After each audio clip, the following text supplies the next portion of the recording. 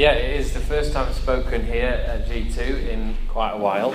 Used to speak regularly, then got ill for a while, so it's about a year and a half I haven't spoken, so it's really nice to be back.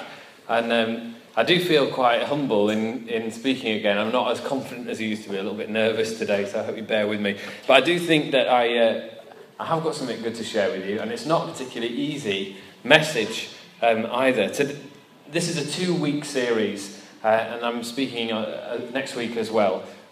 This week is Samson, next week's Goliath.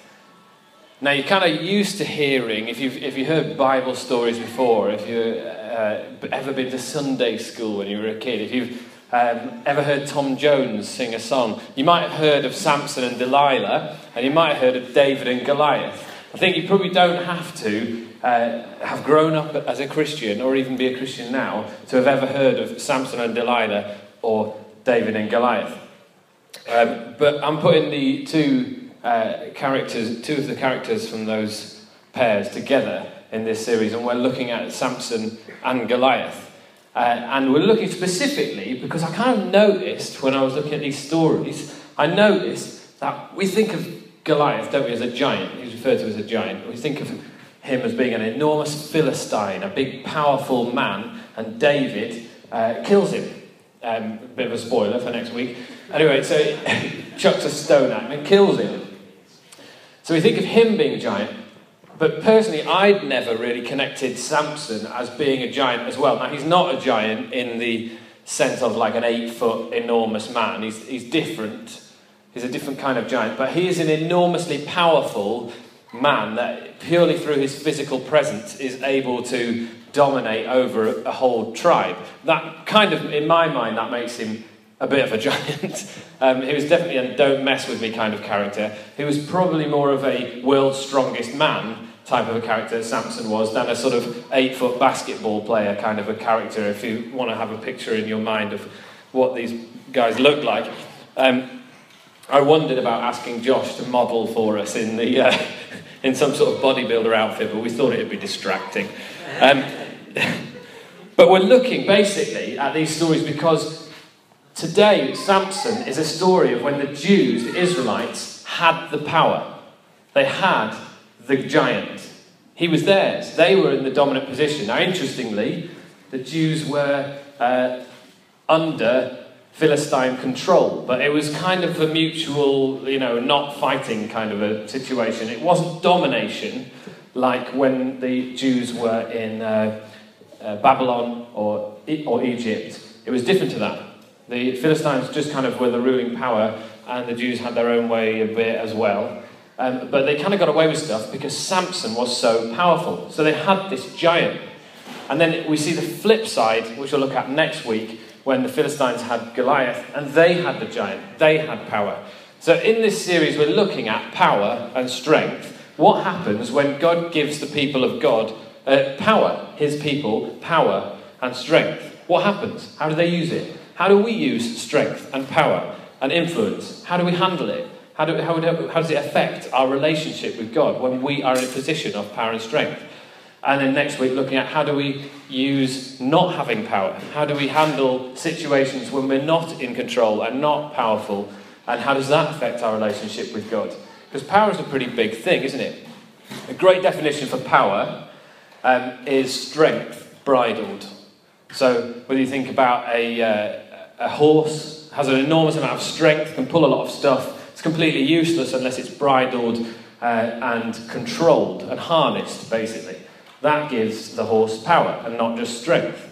And you see people, don't you, who are strong but ill-disciplined and so therefore not particularly powerful. And then you also see people like, I don't know, Nelson Mandela or someone who has power because he had strength and influence and he used it well. He harnessed it well. So that gave him power. So I think that's a helpful definition as we start. Now, today, before I really get into this the story of Samson, just to say, the message of today is a little bit controversial. You might be okay with it, you might not be. It's a little bit controversial in the sense that it's not very British, it's not very polite, and it doesn't really fit with our culture. It's not even very Christian. Now, I say that in inverted commas, because of course it is, in truth, but it's not what some of us can come to know by a sort of Christian, meek message. That's not what we've got today, because in Samson we've got this sort of anti-hero who has an enormous amount of power and strength and gets it wrong all of the time.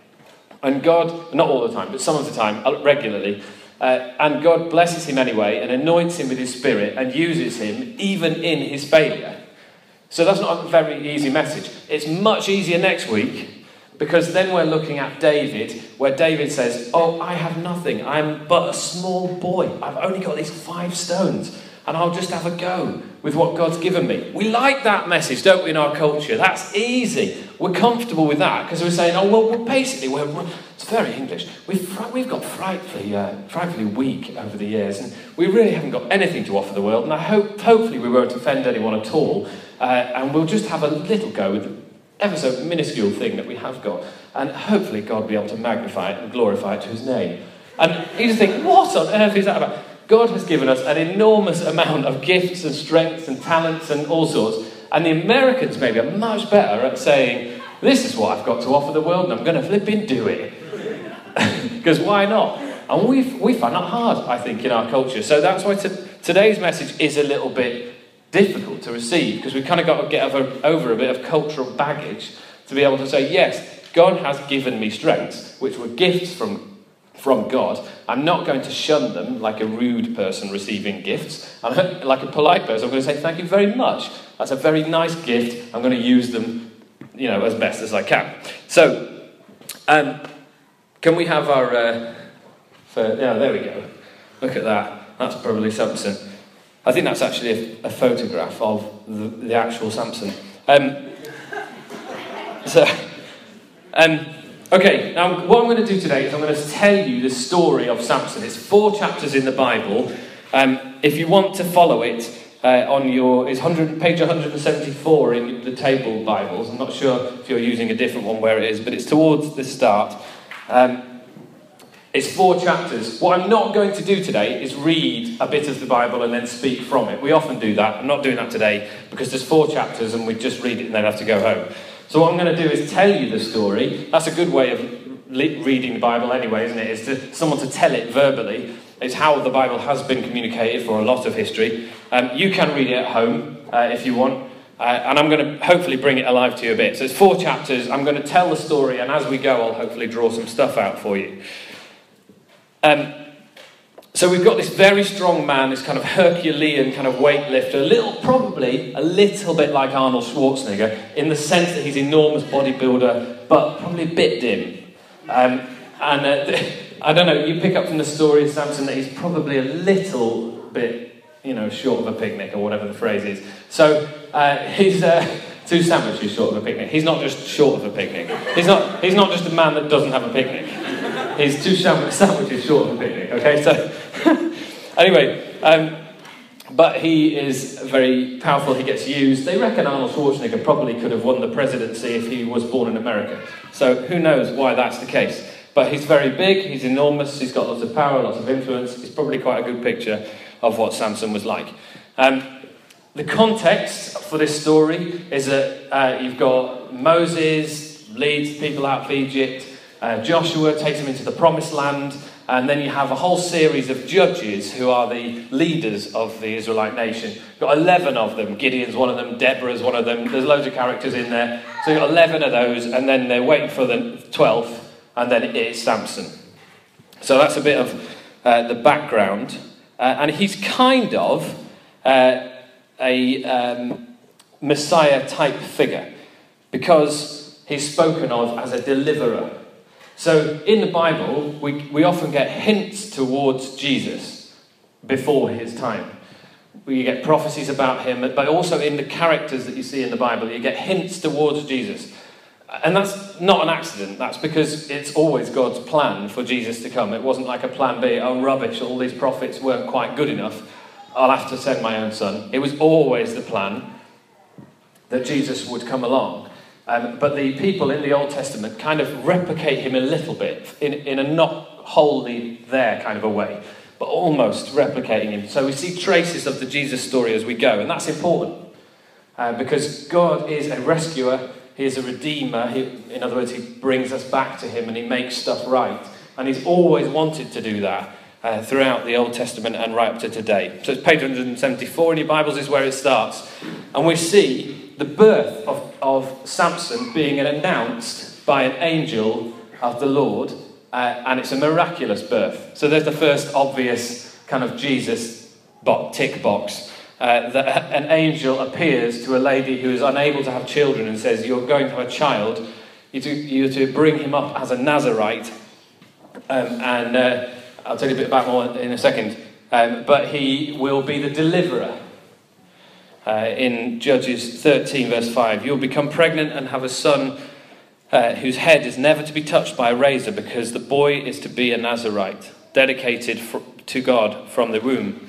He will take the lead in delivering Israel from the hand of the Philistines.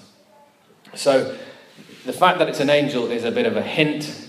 The fact that he is to be a Nazarite is a Jesus hint as well, because Nazarites point the way towards Jesus. I don't know if you remember, about a bit over a year ago, was it, Tom had his hair shaved, Christian preached on the Nazarite vow, and Dave had his hair cut off as well and took a Nazarite vow. And Alistair Elms just already had his hair cut off.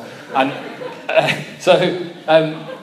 the Nazarite vow was a way of setting yourself apart for God. But there were Nazarites, there's 3 in the Bible who are called perpetual Nazarites. There's only 3 in the Bible who are, in other words, Nazarites from birth to death. Those are Samson. Samuel is also a perpetual Nazarite. He's a guy who chucks a whole load of oil onto David and also Saul before him and anoints them king. And the other one is John the Baptist. And all of those guys are pointing the way to Israel's deliverer, to the deliverer of the people of God. Then we see, so now this is a brilliant story, because the angel comes to the mother of Samson, to Manoah's wife. We don't know who her name is, what her name is, but he comes to the wife of Manoah and says, you're going to have a kid, you need to bring him up as a Nazarite. And don't have a drink, don't shave his head and all that jazz. Don't let him go anywhere near a dead body.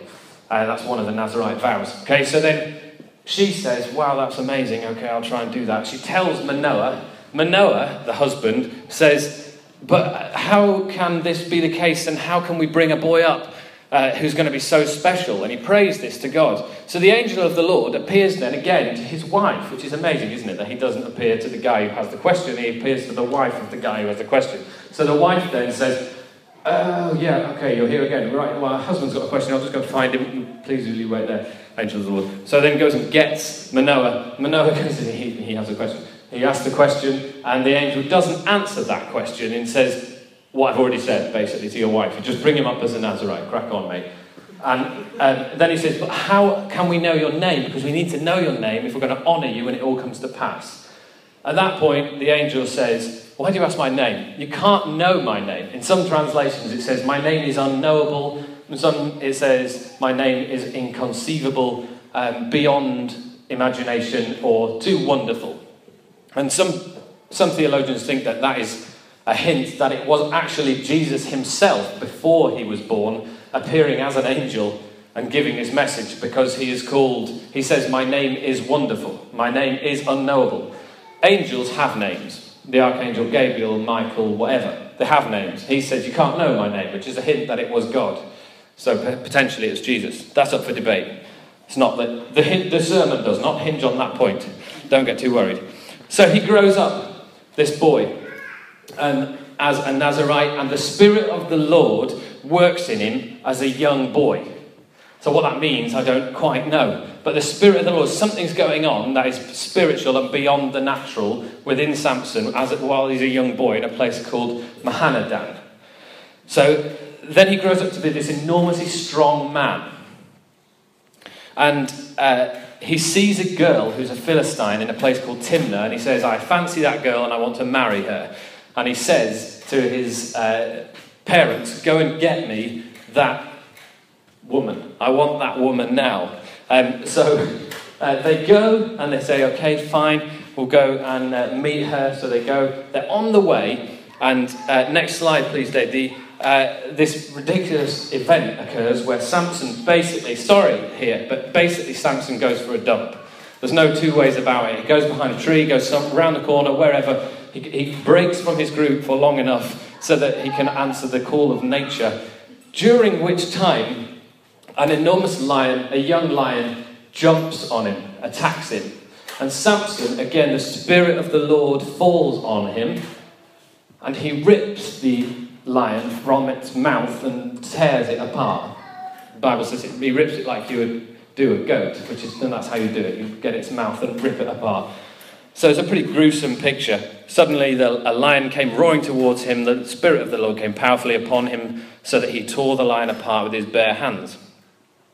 And so that's a strange thing to happen, isn't it? So then he goes back to his family. They go and meet this girl. They go back to where they were from again, having met her. Then they go, okay, let's go and marry her. They all go as a family. They process towards Timnah.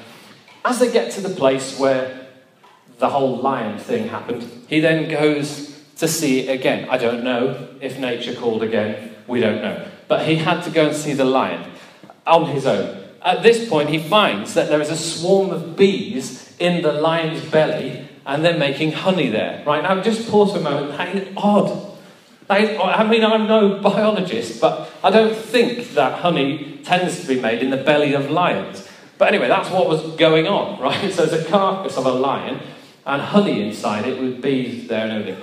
Samson, again, we don't quite know, but I think because he doesn't really think, he's a bit dim, just grabs the honey, probably to make up for the sandwiches he doesn't have at his picnic, and brings it back to his group and gives some to them and whatever. But he doesn't mention to his parents where it was from.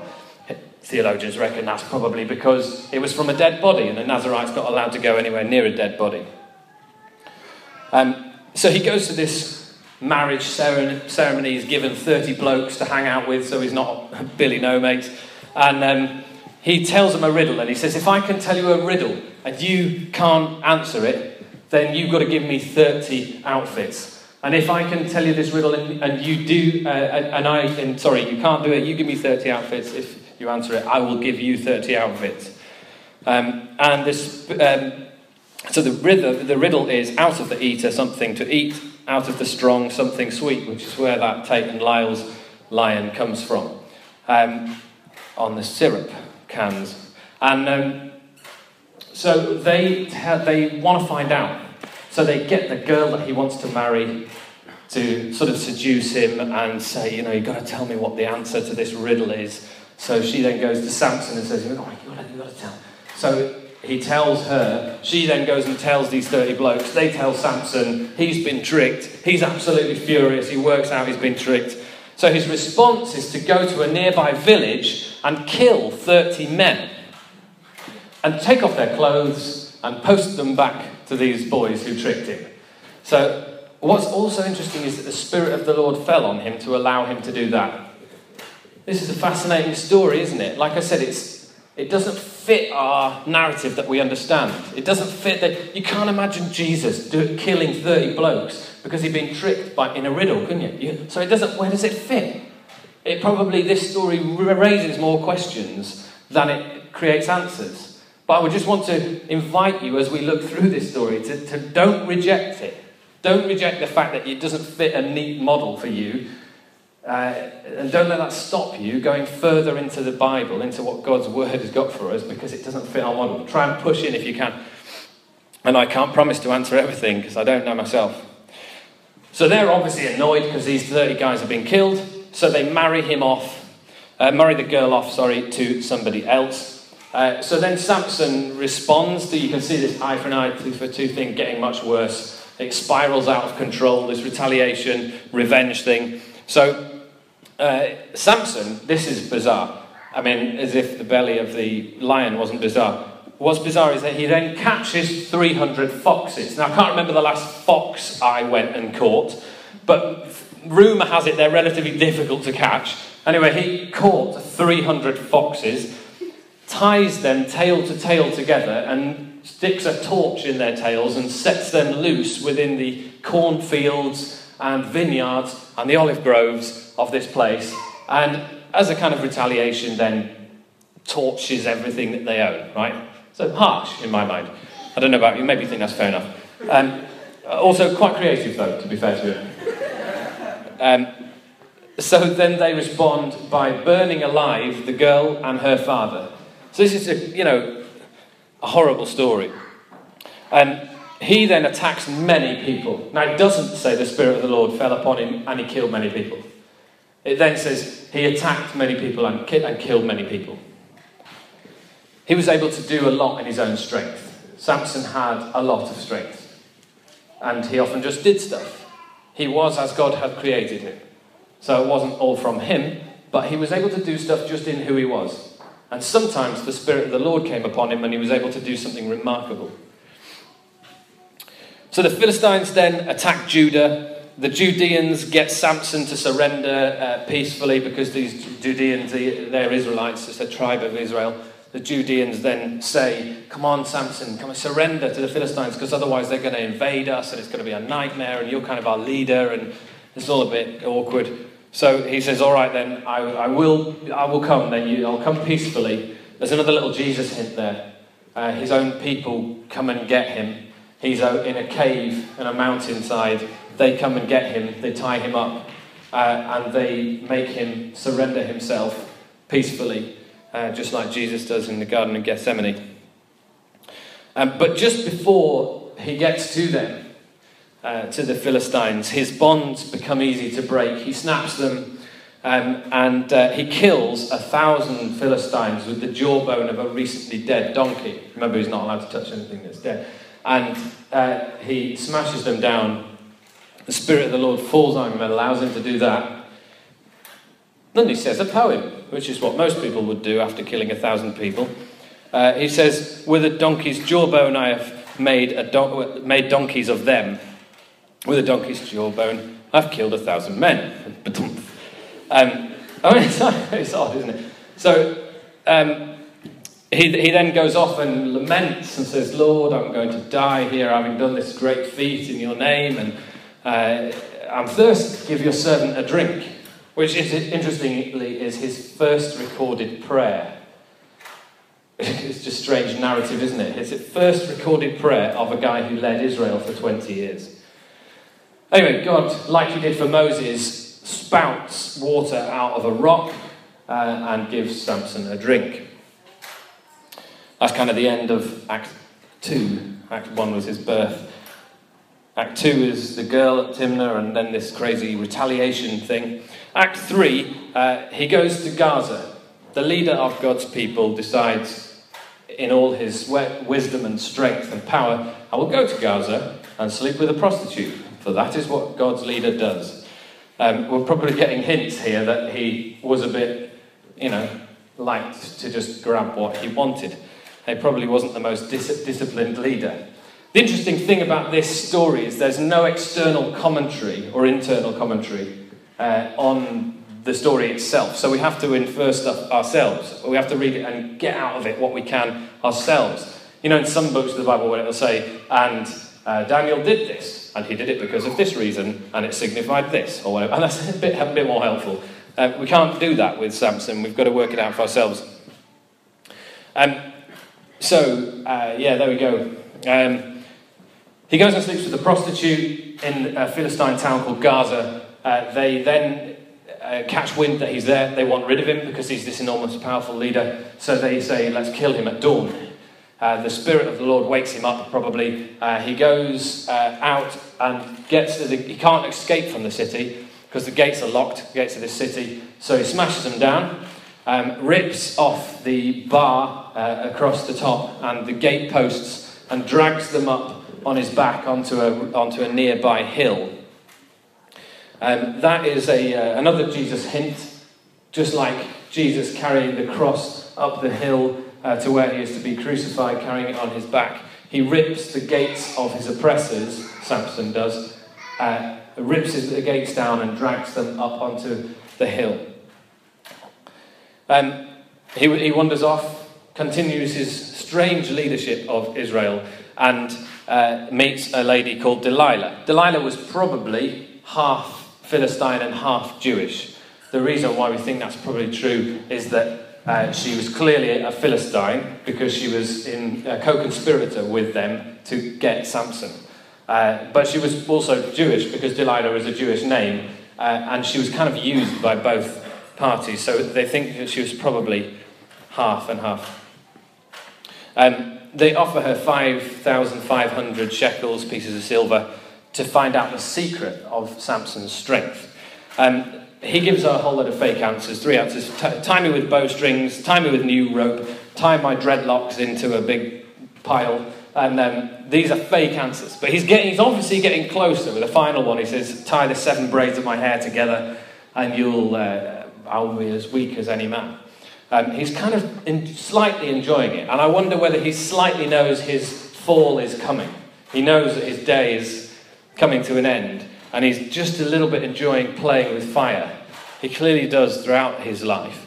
But eventually then we see that she gets him to say what his secret is. Because she says, how can you say that you love me if you won't tell me the secret to your strength? So he told her everything. We see in verse 17, chapter 16. No razor has ever been used on my head, he said, because I have been a Nazirite, dedicated to God from my mother's womb. If my head were shaved, my strength would leave me, and I would become as weak as another man. So he gives in. Another little Jesus hint, he's betrayed by a kiss. Okay, it's nothing like the Jesus story. But he's betrayed by a kiss. He wakes, and the Bible says the Lord had left him. He was unaware that the Lord had left him. And this enormous man wakes, he's tied up, the Philistines are there, they come, he goes, right, I'm going to snap my binds again and enjoy this comeback I'm used to. But he's not able to do it because the Lord had left him. And they gouge his eyes out. In some translations it says they attacked his eyes with fire, maybe prongs or something. And they bind him with bronze shackles and they make him grind corn in a nearby mill in a prison. Again, it's another Jesus hint that we see there in that he was taken down into the belly of his enemy. When Jesus died, the Bible says he was taken down into the belly of the earth for 3 days before his resurrection. In Samson we see he was taken down into the belly of their prison to grind corn. So that's the end of chapter 3, and it's a little bit of a bizarre point in the story, and we don't quite know where it's going to end. And it ends very strangely. His hair begins to grow back. God begins to have mercy on him again and show grace on him. His strength begins to return. Now, it mustn't have gone entirely, because they needed to put bronze shackles on him, so he can't have been completely weak. And again, what my reading of this is that Samson still was a strong man. Otherwise, they wouldn't have put him, when they cut off his hair and they put him in a mill to do the job of 2 oxen to push round a mill, grinding corn. So he was clearly still strong. But I guess they gouged his eyes out and they reckoned, well, he won't be able to do much damage. And I think, importantly, he agreed. He felt, the Lord has left me. I won't be able to do anything for God because of what has happened in my story, because of where I'm at. I am now powerless, so I'm just pushing this thing round and left with my strength. But it's no longer bridled for the Lord, so I'm no longer powerful. Anyway, then they say, bring out Samson to entertain us. They called out Samson. So they called Samson out of the prison and he performed for them, doing I would imagine, some sort of weightlifting thing. Well, I don't know what that means. But they're having a temple to their god who's called Dagon. And throughout Judges, Dagon, the Philistine god, and our god have a bit of like a ding-dong.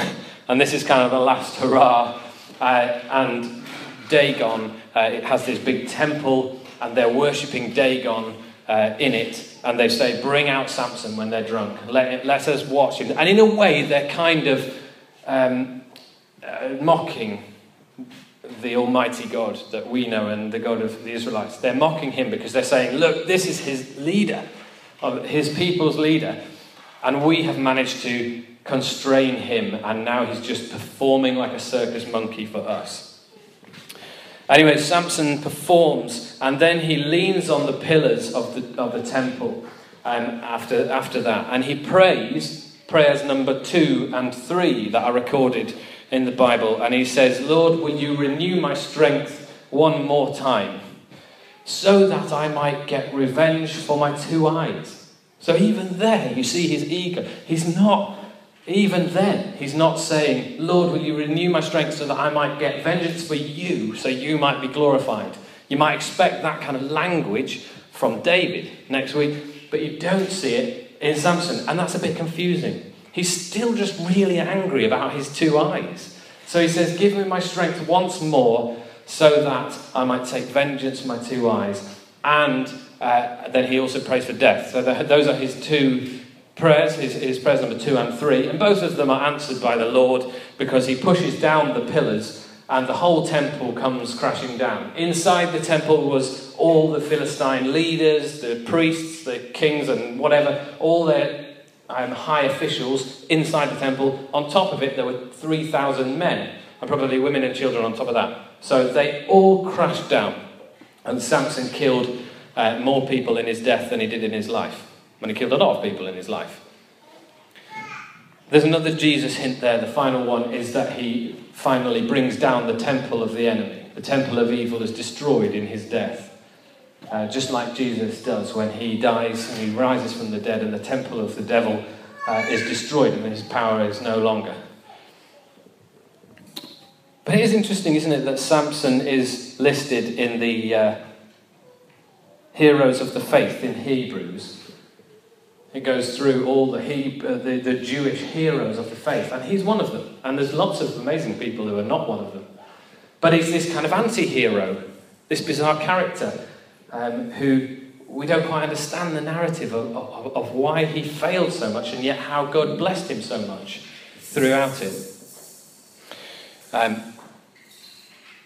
I wonder, what do you think? Did Samson fulfill the prophecies that were spoken about his life? That he would be the deliverer of Israel. Did he do that? Did he deliver them? Kind of, maybe partly did. Was indeed his hair the secret to his strength? Or had he attached so much importance to his hair that it almost became an idol in itself? It became a prideful thing. That he knew that he's this guy with really long hair and everyone knows he's really strong, and if they shaved it off he'd be embarrassed. Was it ever God's will to kill thousands of people? These are genuine questions which I'm not going to try and answer now, but I want to invite you into that discussion to have in cell groups or around your tables or after this service. But we need to finish. So can the band come up again? We're going to respond to this story. I'm going to draw some conclusions as they come up and lead us in a bit more worship. 3 things from this story that I think we need to take away. Firstly, God is not fazed by our failure. I think we are fazed by our failure a lot more than God is. He is always more interested in relationship with us and less interested in our failure to keep rules.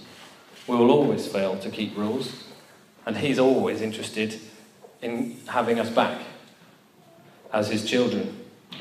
I wonder if there's any of you today who feel a sense of relief in seeing that story of Samson and his mammoth failure, his impressive ability to get it wrong, and yet God's willingness to work through him, to bless him, and to use him in spite of himself. Secondly, I wonder if there's any of us here today who want to say, I'm going to stop apologising for the gifts that God has given me. If I gave Hannah a pearl necklace and then I heard her saying to her friends, "Oh yeah, it's rubbish. It's a rubbish necklace. It's not real. And I'm not going to really wear it," then I would be a bit disappointed. And I think sometimes God is a little bit like that with us. We can speak about God's gifts a bit like that. God's given us all these amazing talents and strengths and gifts, and yet we're sometimes able to just belittle them and say, yeah, I don't think there's much in it. I don't think I've got that much to offer. And it's maybe a little bit more honouring to God to say, God has gifted me and I will use those gifts. I do want to use my strengths for God, for the blessing of other people, but I'm going to do that unashamedly. The final thing is that we are filled with God's Spirit for a purpose. I don't know if you've heard the phrase, filled with the Spirit. Charismatic churches, in other words, churches who are keen to receive the Holy Spirit today, talk about being filled with the Spirit. And I don't know if you're anything like this, but for me personally, I find it a little bit feeling-based. And I look at churches who don't major on the Holy Spirit, and I think, well, they're more mainly thinking-based churches. And churches that focus on the Holy Spirit are mainly feeling-based churches. And I think we're missing a trick if that is the case. We are missing part of the story. The truth is, God is real. He lives today. He loves us. And His Holy Spirit is part of Him. It is Him. And He's real too. So we don't want to wipe it away because we don't like to use our minds or our feelings in combination. But in more is the truth to say, God fills His people with His Spirit for a purpose, not a feeling. You may get a feeling. And you know what? Because God's so good, He would fill you with His Spirit just for the feeling, if that's all that you were interested in. But that is not why He does it. He fills you with His Spirit for a purpose. Jesus said, the Spirit of the Sovereign Lord is upon me so that I might preach the good news, heal the sick, raise the dead, cleanse the lepers, prepare the way. John the Baptist was filled with the Spirit so that he might prepare the way. So there is a purpose to why we are filled with the Spirit. And I want to invite you today, if you would like to be filled with the Holy Spirit for a purpose, to achieve more than you can achieve in the strength that God has already given you. So do you want to stand?